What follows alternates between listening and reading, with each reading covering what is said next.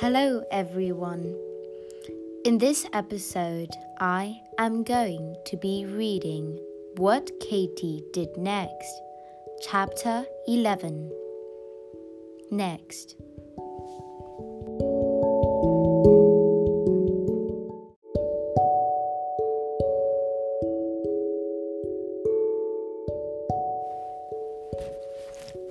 Chapter 11. Lieutenant Wevington's leave had nearly expired. He must rejoin his ship, but he waited till the last possible moment in order to help his sister through the move to Albano, where it had been decided that Amy should go for a few days of hill air before undertaking the longer journey to Florence.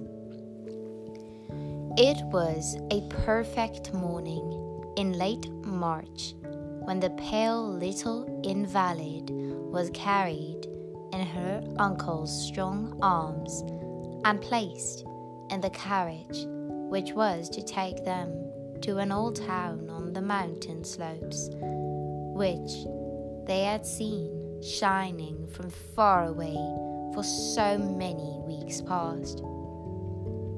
Spring had come in her fairest shape to Italy, when once the campaign, with its long line of aqueducts, arches, and hoary tombs, was left behind, and the carriage slowly began to mount the gradual rises of the hill, Amy revived. With every breath of the fresher air, her eyes seemed to brighten and her voice to grow stronger. She held Mabel up to look at the view, and the sound of her laugh, faint and feeble as it was like music to her mother's ears. Amy wore a droll little silk-lined cap on her head, under which a downy growth of pale brown fuzz was gradually thickening. Already, it showed a tendency to form into tiny rings, which, to Amy, who had always hankered for curls, was an extreme satisfaction. Strange to say, the same thing exactly had happened to Mabel. Her hair had grown out into soft little round curls also. Uncle Ned and Katy had ransacked Rome for this baby wig, which filled and realized all Amy's hopes for her child. On the same excursion, they had bought the materials for the pretty spring suit which Mabel wore, for it had been deemed necessary to sacrifice most of her wardrobe as a concession to possible fever germs. Amy admired the pearl-colored dress and hat, the fringed jacket and little lace-trimmed parasol so much that she was quite consoled for the loss of the blue velvet costume and ermine muff, which had been the pride of her heart ever since they left Paris, and whose destruction they had scarcely dared to confess to her. So up they climbed till the gateway of the old town was passed, and the carriage stopped before a quaint building, once the residence of the Bishop of Albano, but now known as the Hotel de la Poste. Here they alighted and were shown up a wide and lofty staircase to their rooms. Such enormous rooms as they were. It was quite a journey to go from one side of them to the other. The floors were of stone, with squares of carpet laid down over them, which looked absurdly small for the great spaces they were supposed to cover. The beds and tables were of the usual size, but they seemed almost dull furniture because the chambers were so big. A quaint old paper with an enormous pattern of banyan trees and pagodas covered the walls, and every now and then, betrayed by an oblong of regular cracks, the existence of a hidden door papered to look exactly like the rest of the wall. These mysterious doors made Katy nervous, and she never rested till she had opened every one of them and explored the places they led to. One gave access to a queer little bathroom. Another led through a narrow, dark passage to a sort of balcony or loggia overhanging the garden. A third ended in a dusty closet with an artful chink in it, from which you could peep into what had been the bishop's drawing room, but which was now turned into the dining room of the hotel. It seemed made for the purpose of espial, and Katy had visions of a long line of reverend prelates with their ears glued to the chink, overhearing what was being said about them in the apartment beyond. Before he left them, Lieutenant Worthington had a talk with his sister in the garden. She rather forced this talk upon him, for various things were lying at her heart, about which she longed for explanation. But he yielded so easily to her wiles that it was evident he was not averse to the idea. "Come, Polly, don't beat about the bush any longer," he said at last, amused and a little irritated at her half hints and little feminine finesses. "I know what you want to ask, and as there's no use making a secret of it, I will take my turn in asking. Have I any chance, do you think?" "Any chance? About Katy, do you mean? Oh, Ned, you make me so happy." "Yes, about her, of course." "I don't see why you should say 'of course,'" remarked his sister with the perversity of her sex, "when it's only 5 or 6 weeks ago that I was lying awake at night for fear you were being gobbled up by that Lily Page."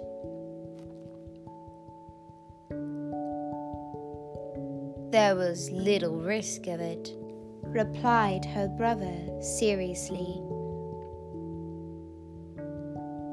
"She's awfully pretty, and she dances beautifully, and the other fellows were all wild about her, and, well, you know yourself how such things go.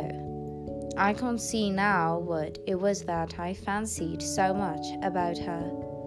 I don't suppose I could have told exactly at the time, but I can tell without the smallest trouble what it is in the other." "In Katy?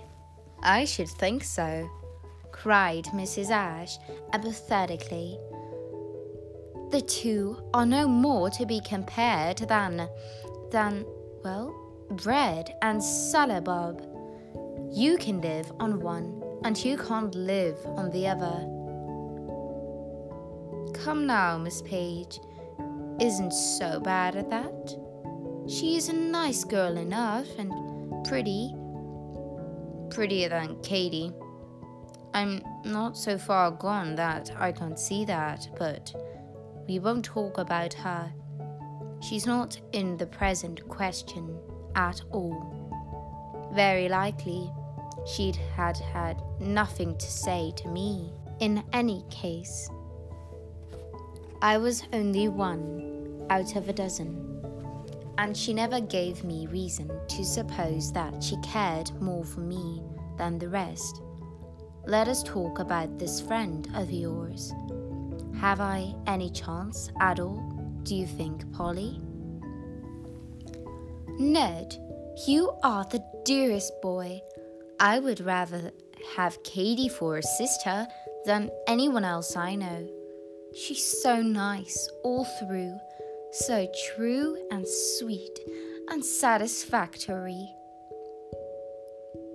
She's all that and more. She's a woman to tie to for life, to be perfectly sure of always. She would make a splendid wife for any man. I'm not half good enough for her, but the question is, and you haven't answered it yet, Polly, what's my chance? I don't know, said his sister slowly. Then I must ask her, and I shall do so today. I don't know, repeated Mrs. Ashe.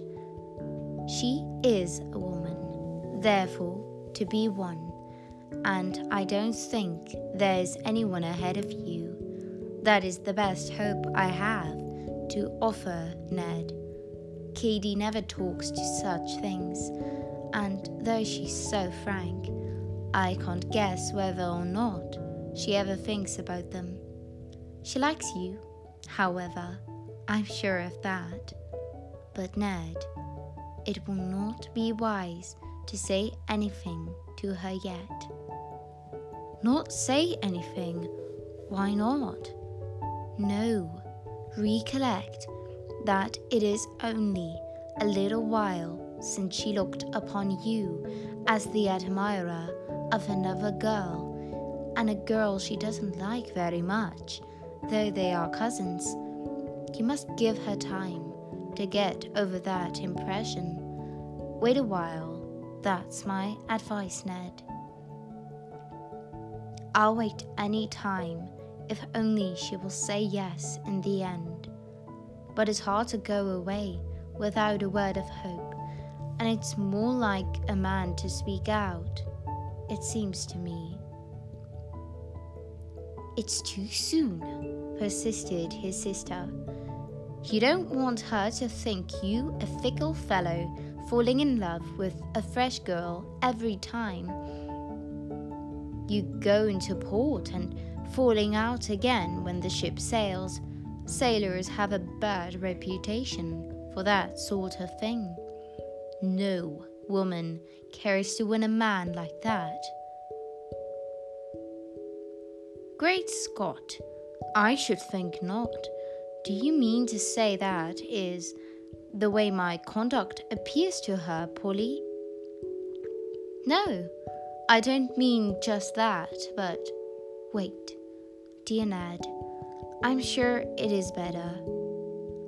Fortified by this sage counsel, Lieutenant Worthington went away the next morning without saying anything to Katy in words, though perhaps eyes and tones may have been less discreet.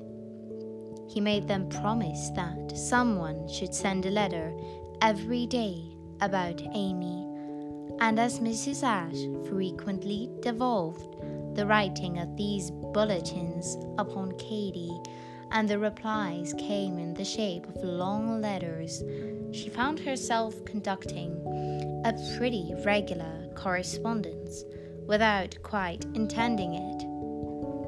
Ned Worthington wrote particularly nice letters. He had the knack, for often found in women than men, of giving a picture with a graphic touch and indicating what was droll or what was characteristic with a single happy phrase. His letters grew to be one of Katy's pleasures, and sometimes, as Mrs. Ashe watched the color deepen in her cheeks while she read, her heart would bound hopefully within her. But she was a wise woman in her way, and she wanted Katy for a sister very much, so she never said a word or looked startled or surprised for her, but left the thing to work itself out, which was best in the course of love affairs. Little Amy's improvement at Albando was something remarkable. Mrs. Swift watched over her like a lynx. Her vigilance never relaxed. Amy was made to eat and sleep and walk and rest with the regularity of a machine, and this exact system, combined with the good air, worked like a charm. The little one gained hour by hour. They could absolutely see her growing fat, her mother declared. She had gained so much before the time came to start for Florence that they scarcely dreaded the journey. But it provided worse than their expectations. They had not been able to secure a carriage to themselves and were obliged to share their compartment with 2 English ladies and 3 Roman Catholic priests, one old, the others young.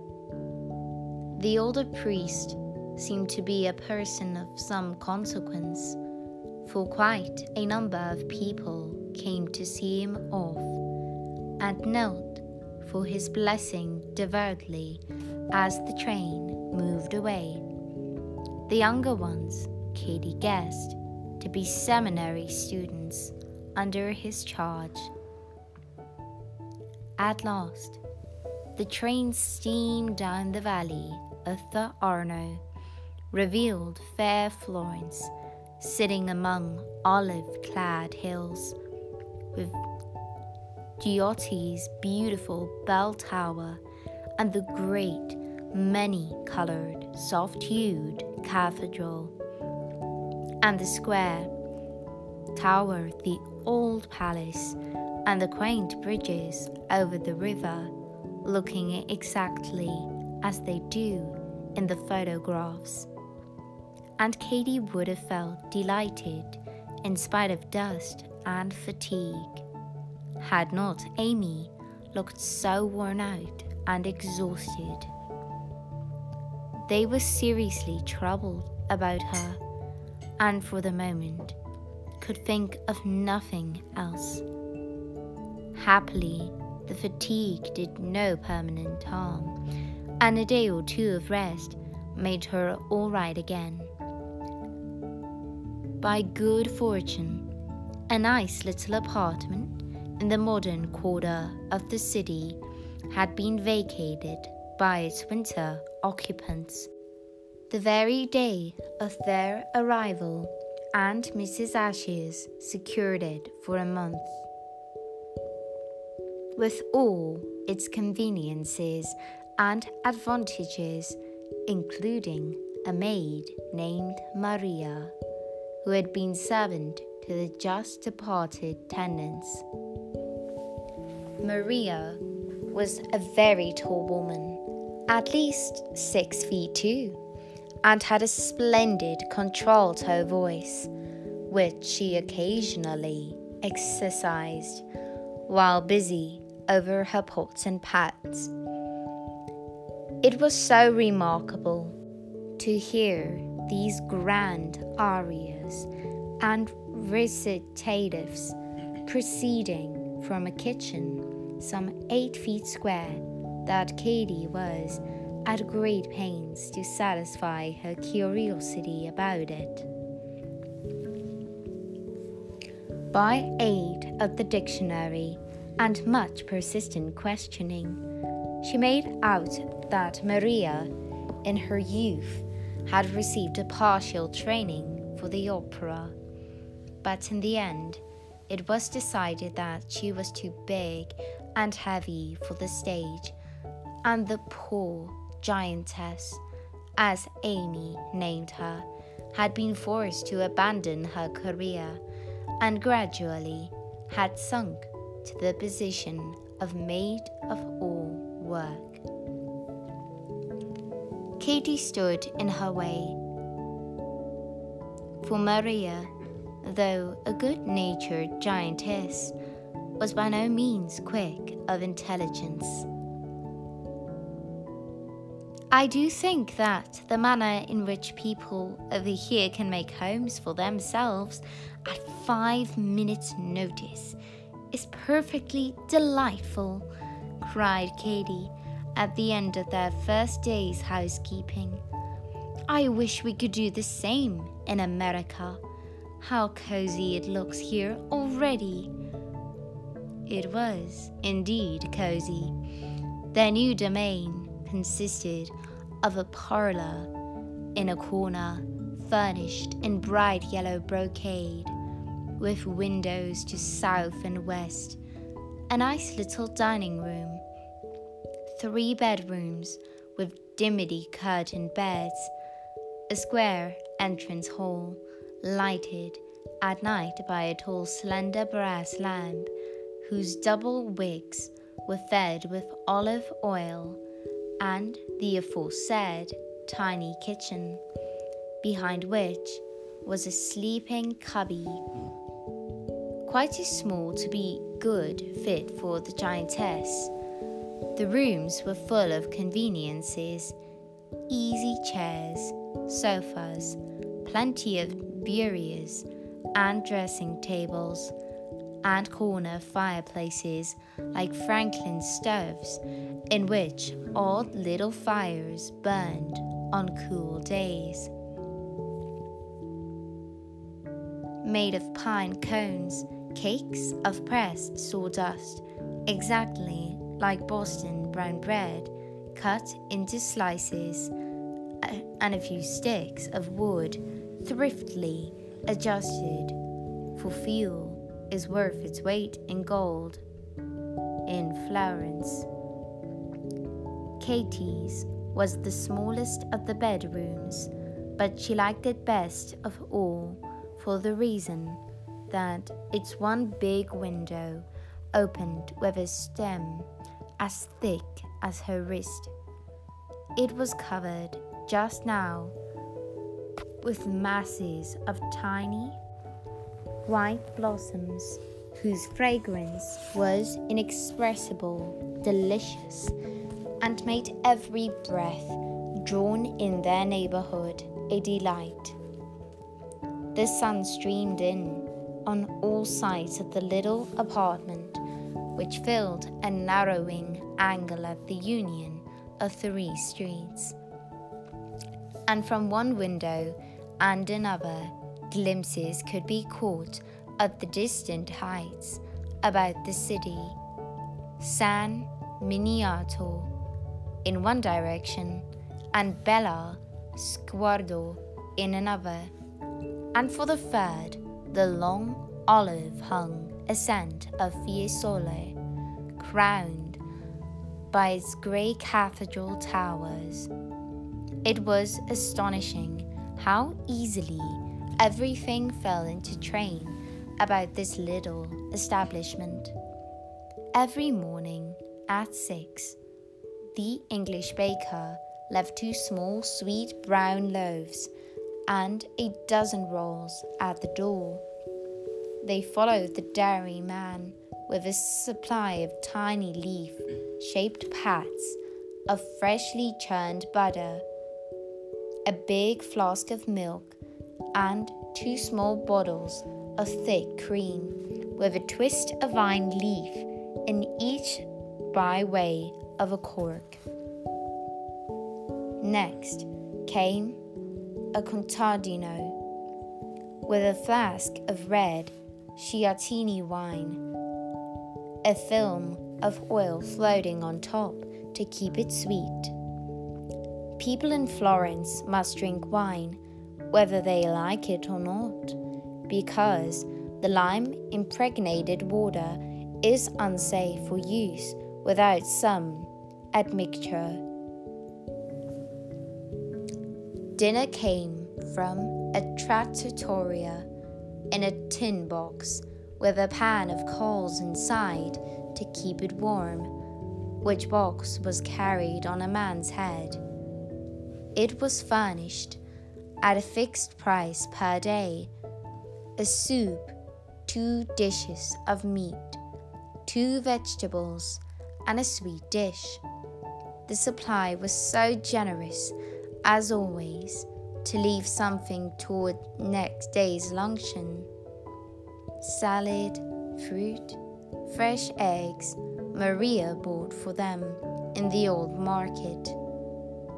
From the confectioners came loaves of pain santo, a sort of light cake made with arrowroot instead of flour, and sometimes, by way of a treat, a square of pan forte da Siena, compounded of honey, almonds, and chocolate, a mixture as pernicious as it is delicious, and which might take a medal anywhere for the sure production of nightmares.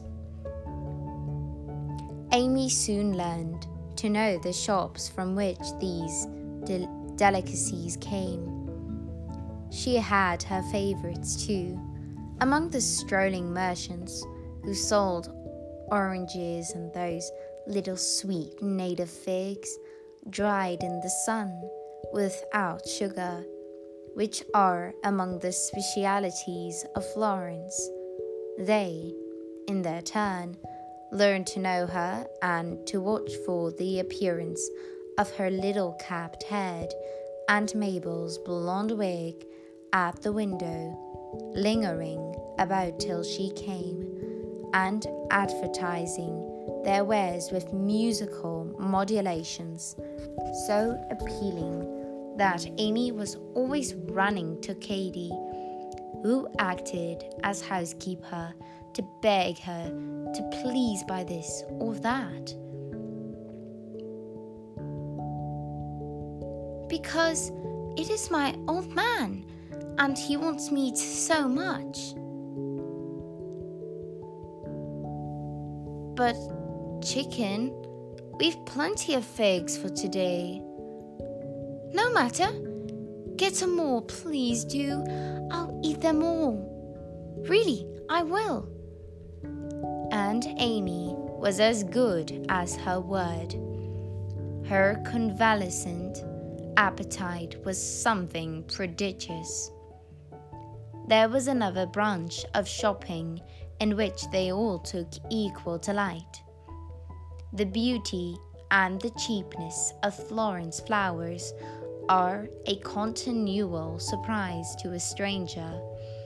Every morning after breakfast, an old man came creaking up the 2 long flights of stairs which led to Mrs. Ash's apartment, tapped at the door, and, as soon as it opened, inserted a shabby elbow and a large flat basket full of flowers.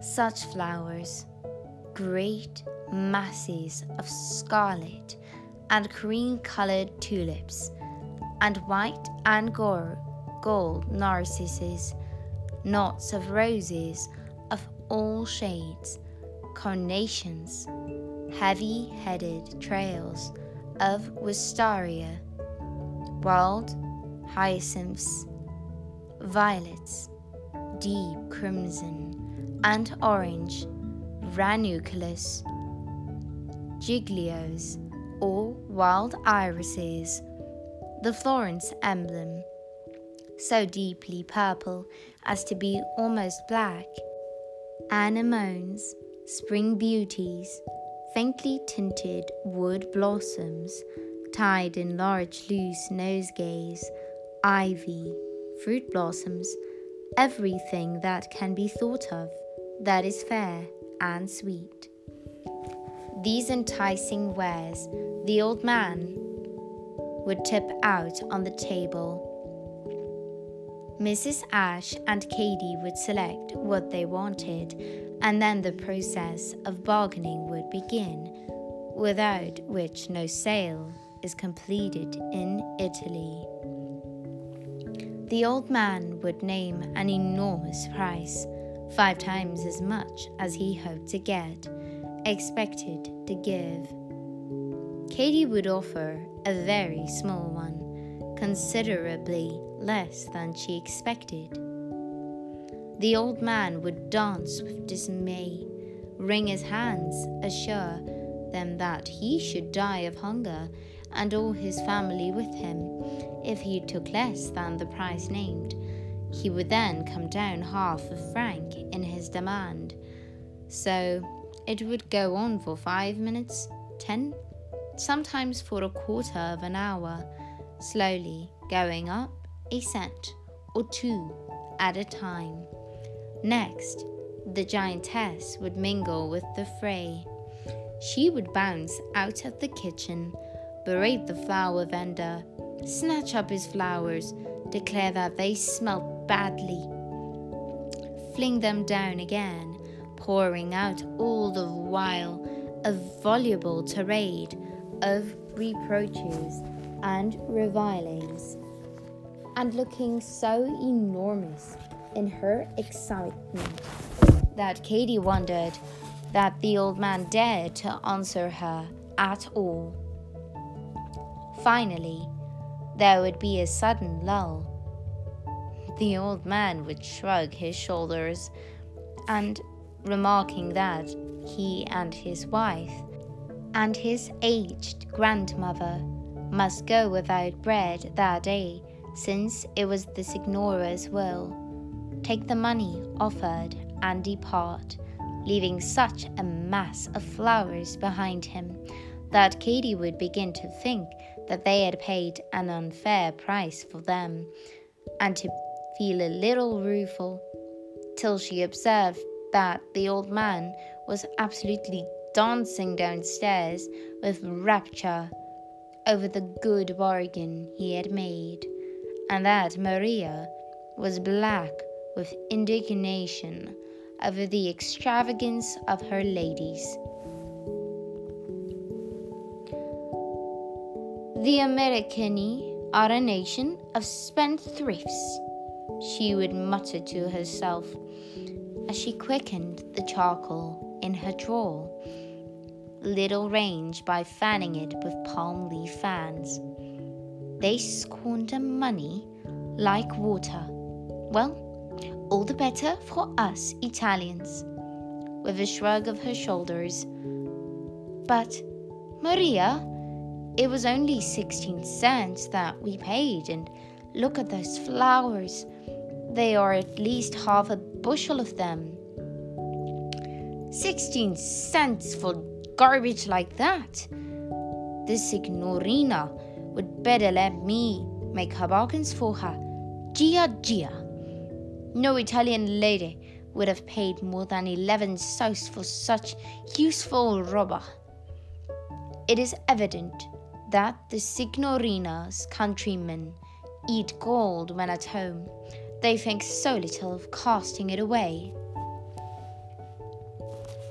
Altogether, what with the comfort and quiet of this little home, and via Sink's great library, from which they could draw books at will to make the doing and seeing more intelligible, The month at Florence passed only too quickly, and was one of the times to which they afterwards looked back with most pleasure. Amy grew steadily stronger, and the freedom from anxiety about her, after their long strain of apprehension, was restful and healing beyond expression to both mind and body. The very last excursion of all, and one of the pleasantest, was to the old amphitheatre at Fiesole, and it was there, while they sat in the soft glow of the late afternoon, tying into bunches the violets which had gathered from under walls whose foundations antedate Rome itself, that a cheery call sounded from above, and an unexpected surprise descended on them, in the shape of Lieutenant Worthington, who, having secured another 15 days for a loan, had come to take his sister on to Venice. "I didn't write you that I had applied for leave," he explained, "because there seemed so little chance of me getting off again so soon. But, as luck had it, Carruthers, whose turn it was, sprained his ankle and was laid up, and the commandor let us exchange. I made all the capital I could out of Amy's fever, but upon my word, I felt like a humbug when I came upon her and Mrs. Swift in the casino just now, as I was hunting for you. How she had picked up! I should never have known her for the same child. Yes, she seems perfectly well again, and as strong as before. She would not let us bring her here this afternoon, for fear we should stay out till the dew fell. Ned, it is perfectly delightful that you were able to come. It makes going to Venice seem quite a different thing, doesn't it, Katy?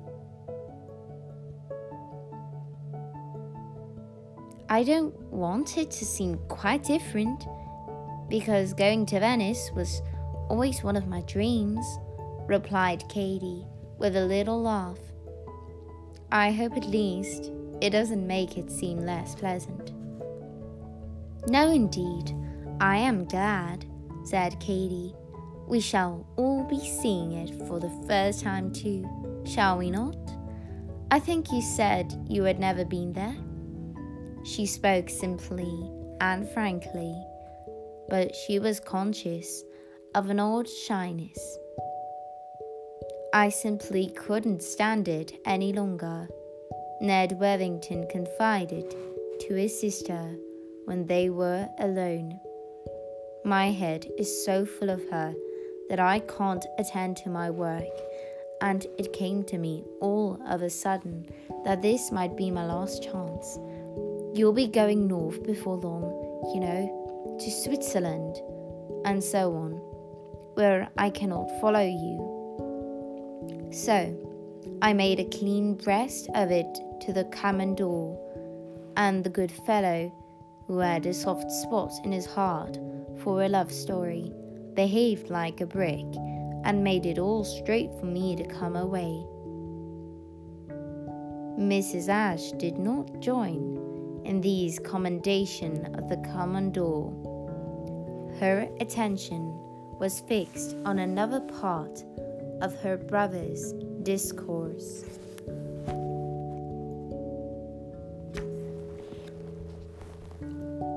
Then you won't be able to come to me again. I shan't see you again after this, she exclaimed. Dear me, I never realized that before. What shall I do without you? You will have Miss Carr. She is a host in herself. suggested Ned Worthington. His sister nodded. Katy is a jewel, she remarked presently, but somehow one wants a man to call upon. I shall feel lost without you, Ned. The month's housekeeping wound up that night with a thick tea in honor of Lieutenant Worthington's arrival, which taxed all the resources of the little establishment. Maria was sent out hastily to buy pan forte da Siena and vino d'Asti, the fresh eggs for an omelette, and chicken's breasts smothered in cream from the restaurant, and artichokes for a salad, and flowers to garnish all. And the guest ate and praised and admired. And Amy and Mabel sat on his knee and explained. They were all very happy together. Their merriment was so infectious that it extended to the poor giantess, who had been very pensive all day at the prospect of losing her good place, and who was now raising her voice in the grand aria from Orfeo, and made the kitchen ring with the passionate demand, Shifara Sinza Eurydice. The splendid notes, full of fire and lamentation, rang out across the saucepans as effectively as if they had been footlights, and Katy, rising softly, opened the kitchen door a little way that they might not lose a sound. The next day brought them to Venice.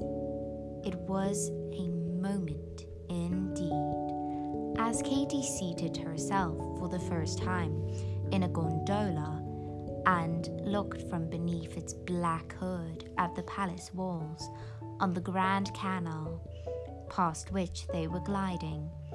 Some were creamy white and black, some orange, tawny, others of a dull, delicious, ruddy colour, half pink, half red, but all, in build and ornament, were unlike palaces elsewhere.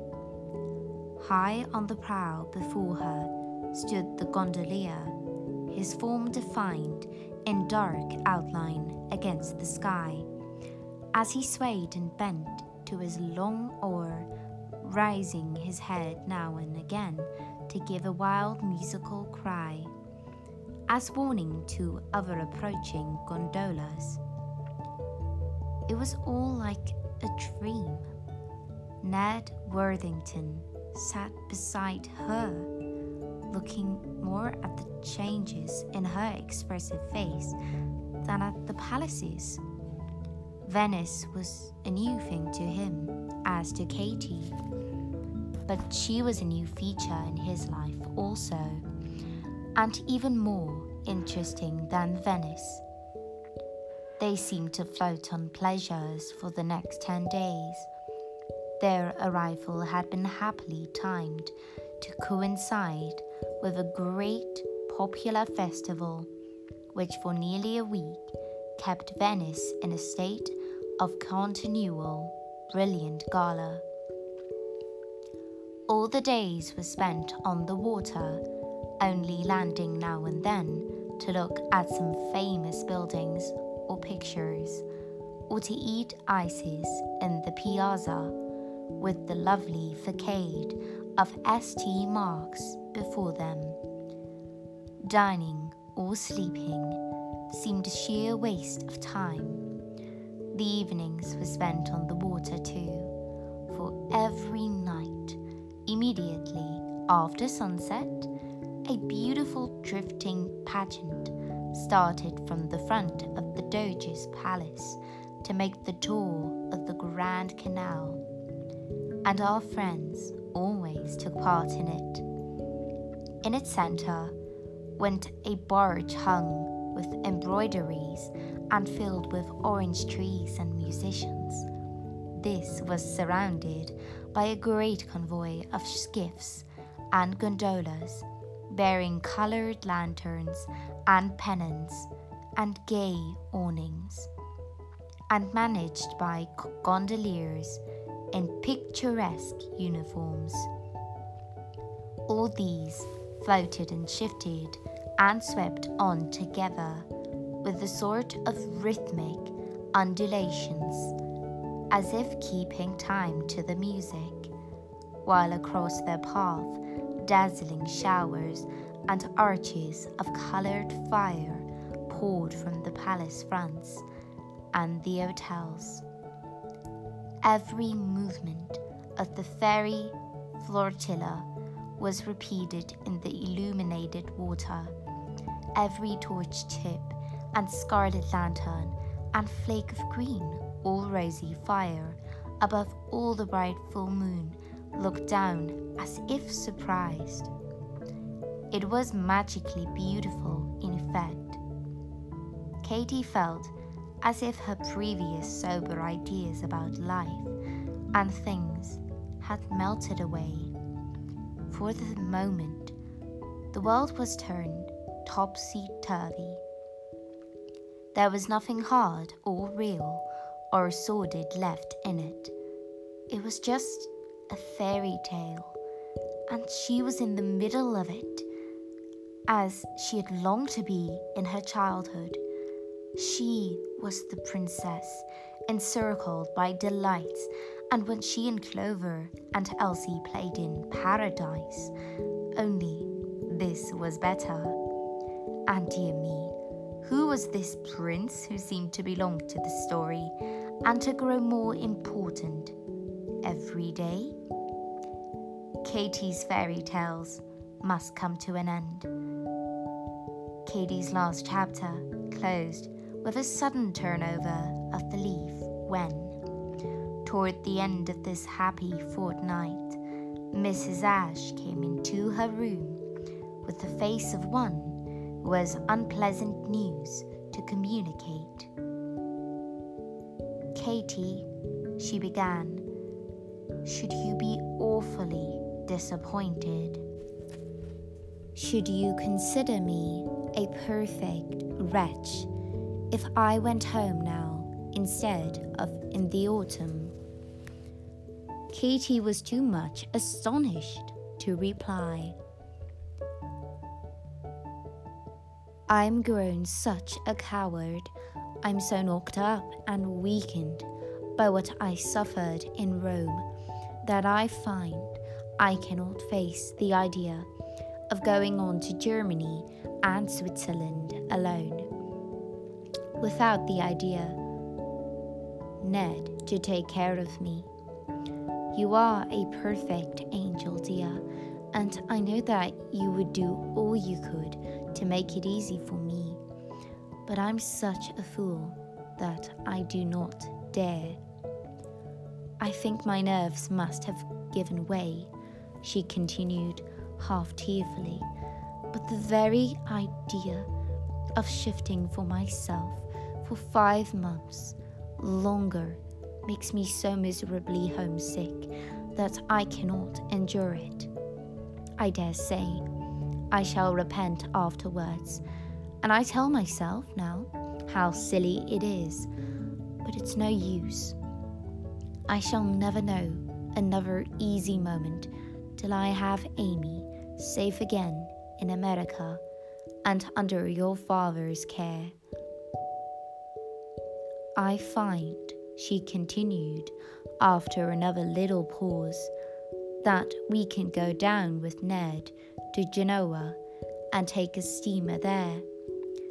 I hate to disappoint you dreadfully, Katy, but I have almost decided to do it.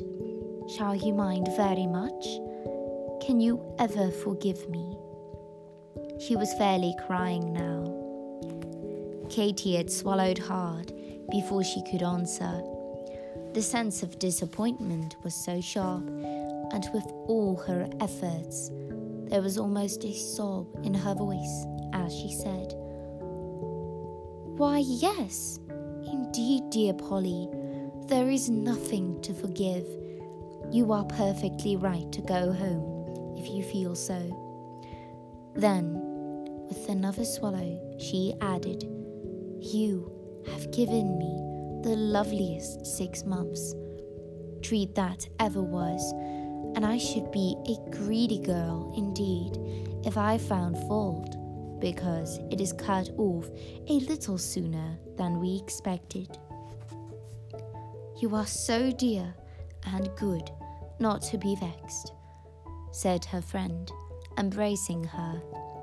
"It makes me feel doubly sorry about disappointing you. Indeed, I wouldn't if I could help it, but I simply can't. I must go home. Perhaps we'll come back someday when Amy is grown up or safely married to somebody who will take care of her." This distant prospect was but a poor consolation for the immediate disappointment. The more Katy thought about it, the sorrier she did feel.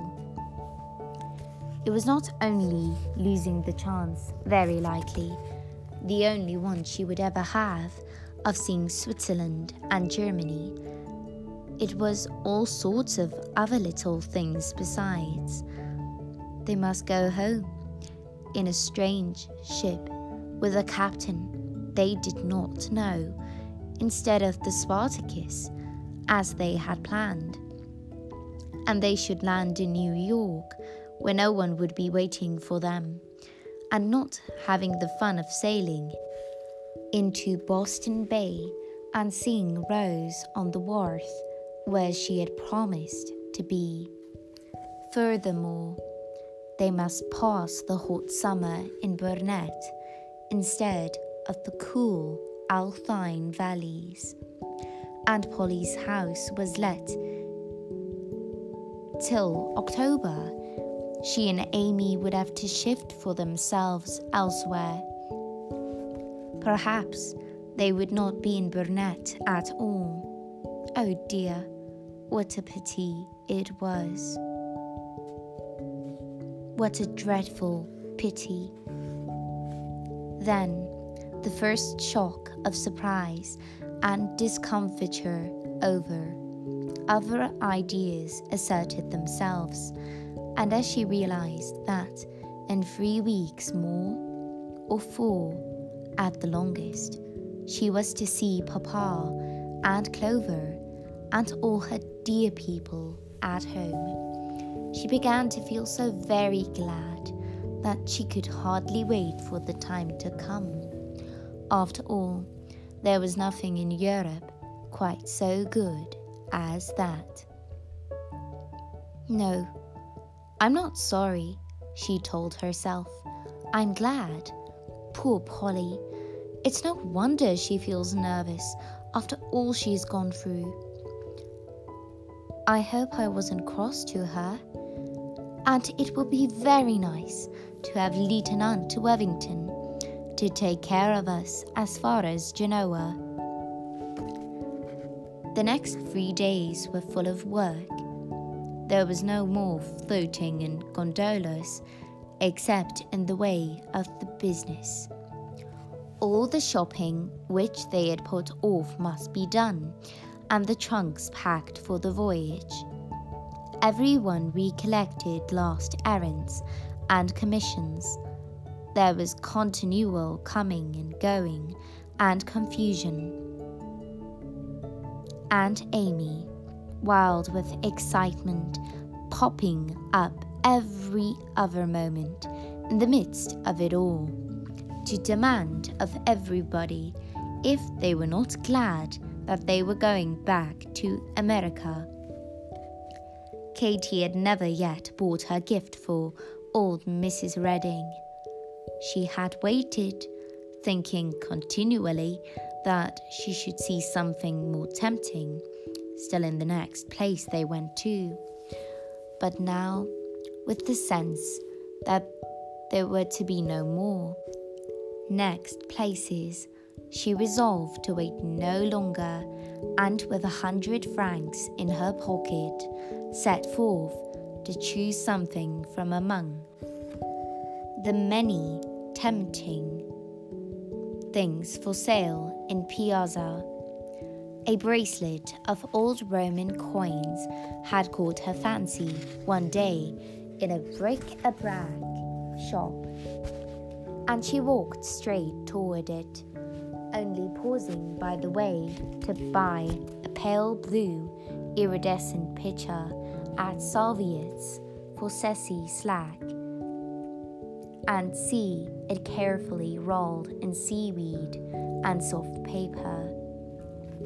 The price of the bracelet was a little more than she expected, and quite a long process of bargaining was necessary to reduce it to the sum she had spent. She had just succeeded and was counting on the money when Mrs. Ashe and her brother appeared, having spied her from the opposite side of the piazza, where they were choosing last photographs at Naga's. Katy showed her purchase and explained that it was a present, for of course I should never walk out in cold blood and buy a bracelet for myself, she said with a laugh. This is a fascinating little shop, said Mrs. Ashe. I wonder what is the price of that queer old chatelaine with the bottles hanging from it.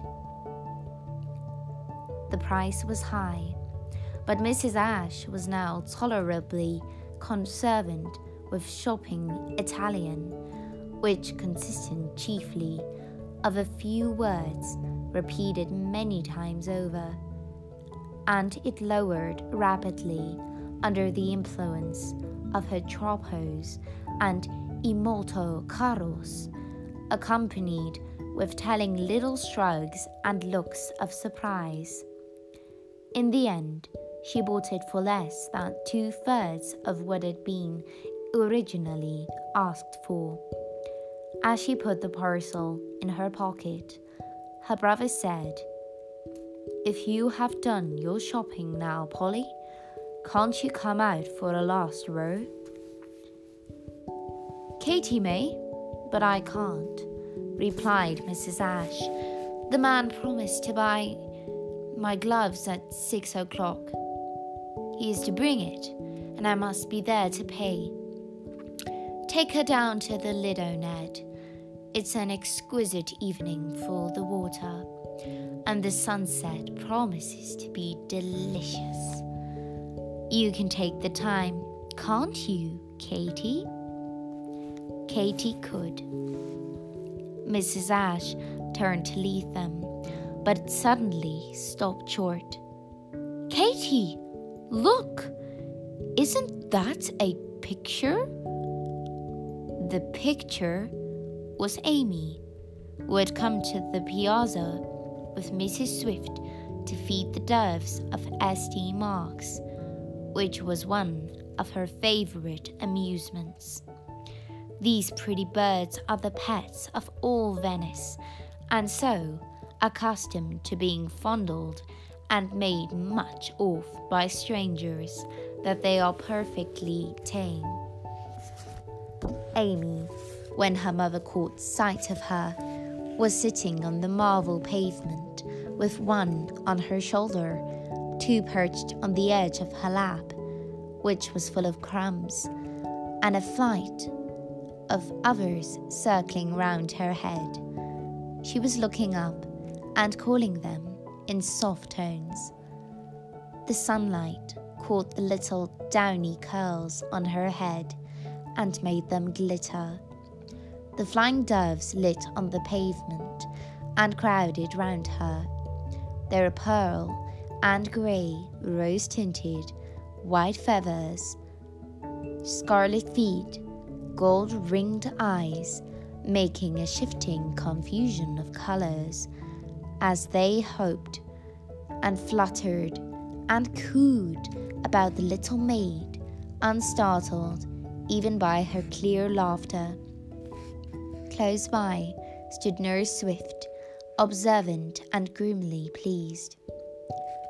The mother looked on with happy tears.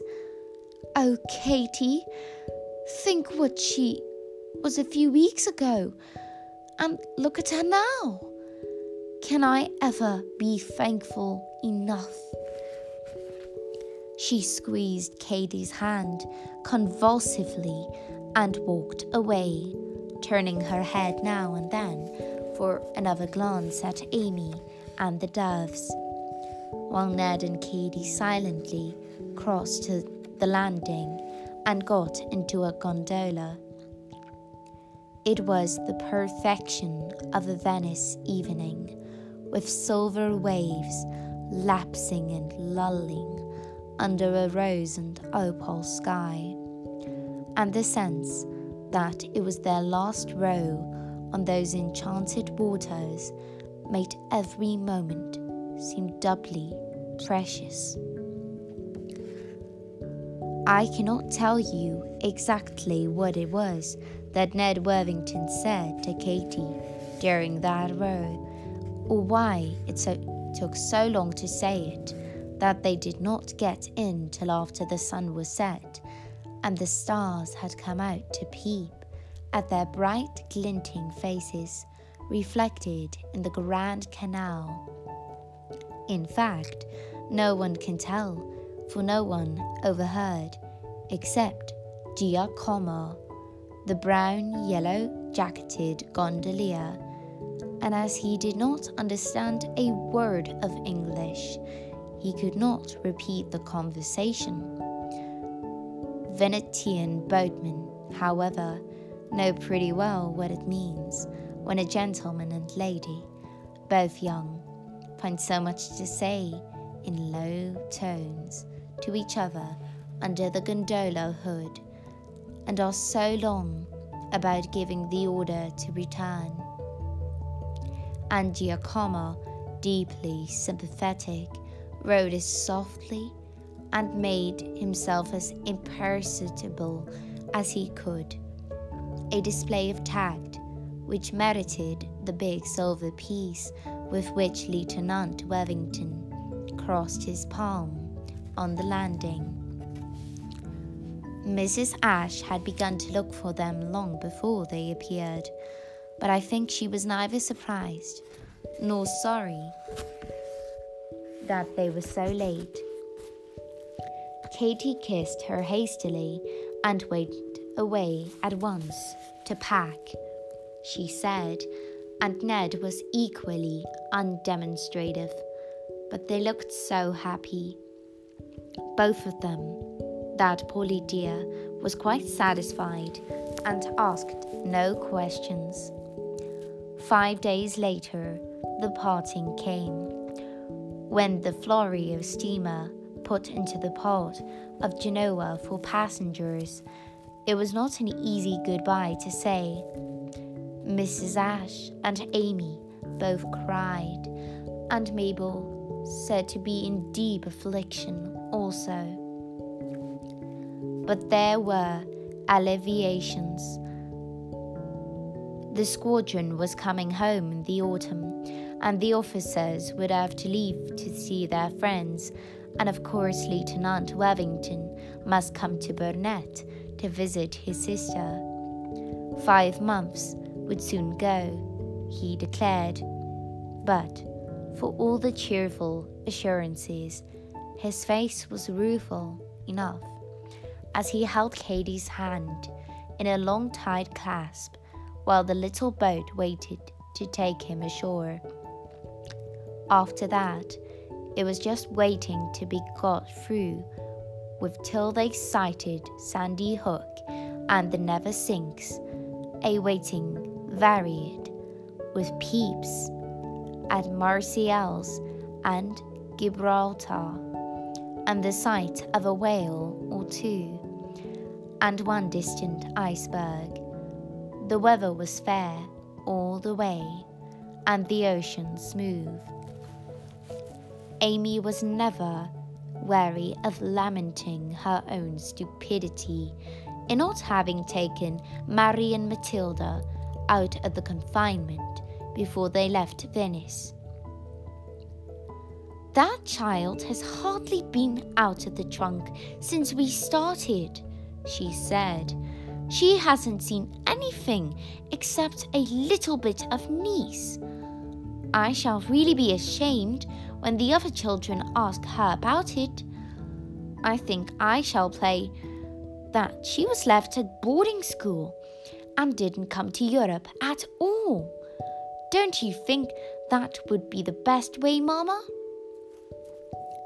"You might play that she was left in the state prison for having done something naughty," suggested Katy, but Amy scouted this idea.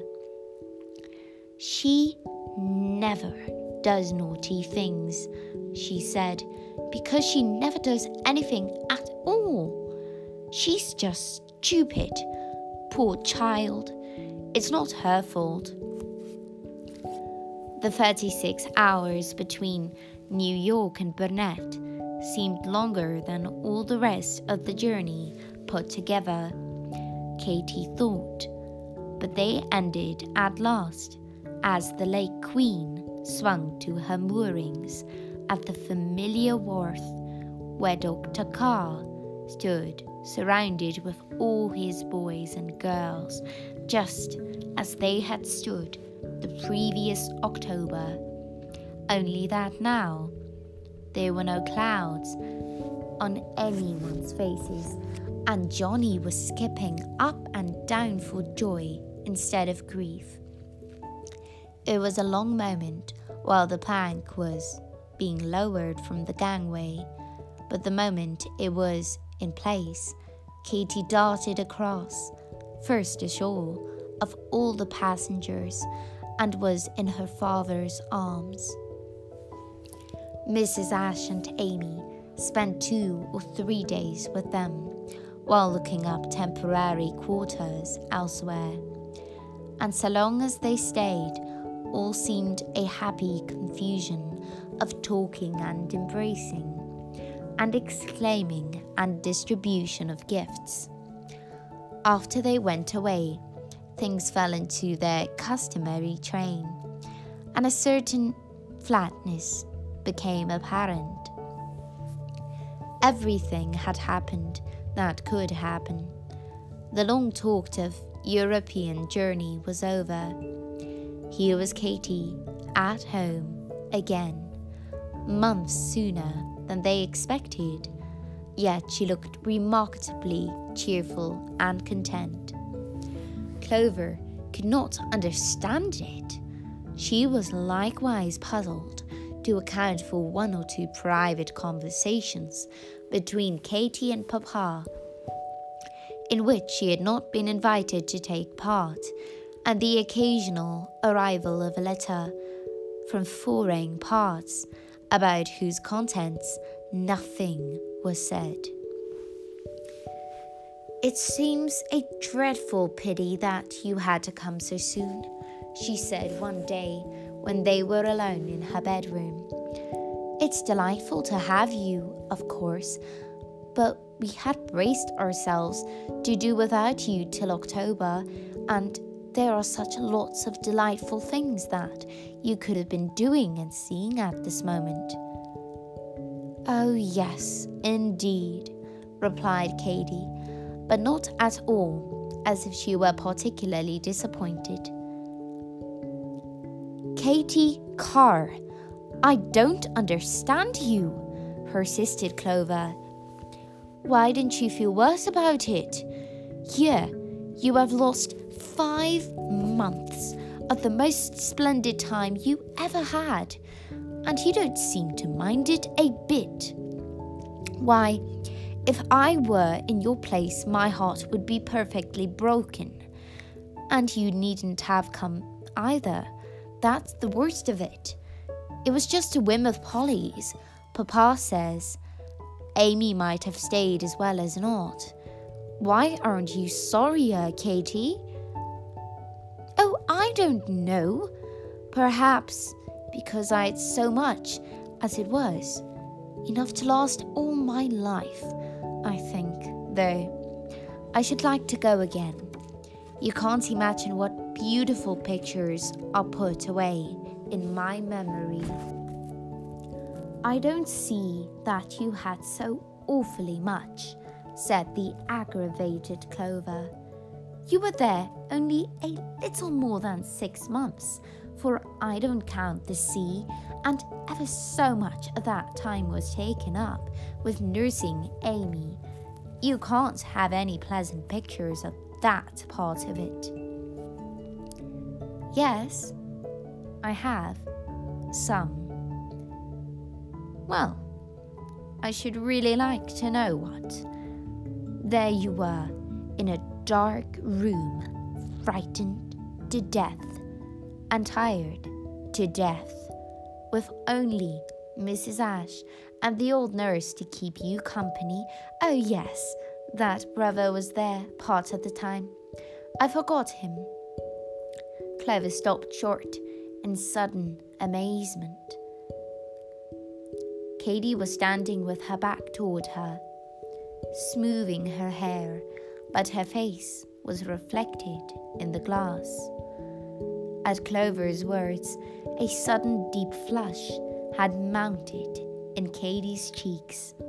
Deeper and deeper it burned as she became conscious of Clover's astonished gaze, till even the back of her neck was pink.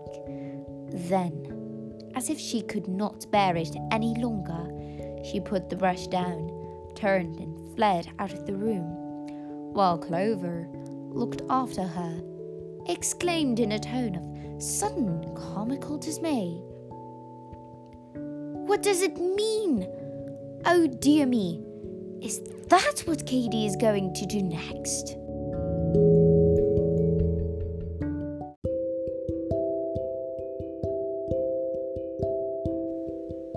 Sadly, all good things must come to an end, so I bid you good night. Sleep tight, and don't let the bedbugs bite.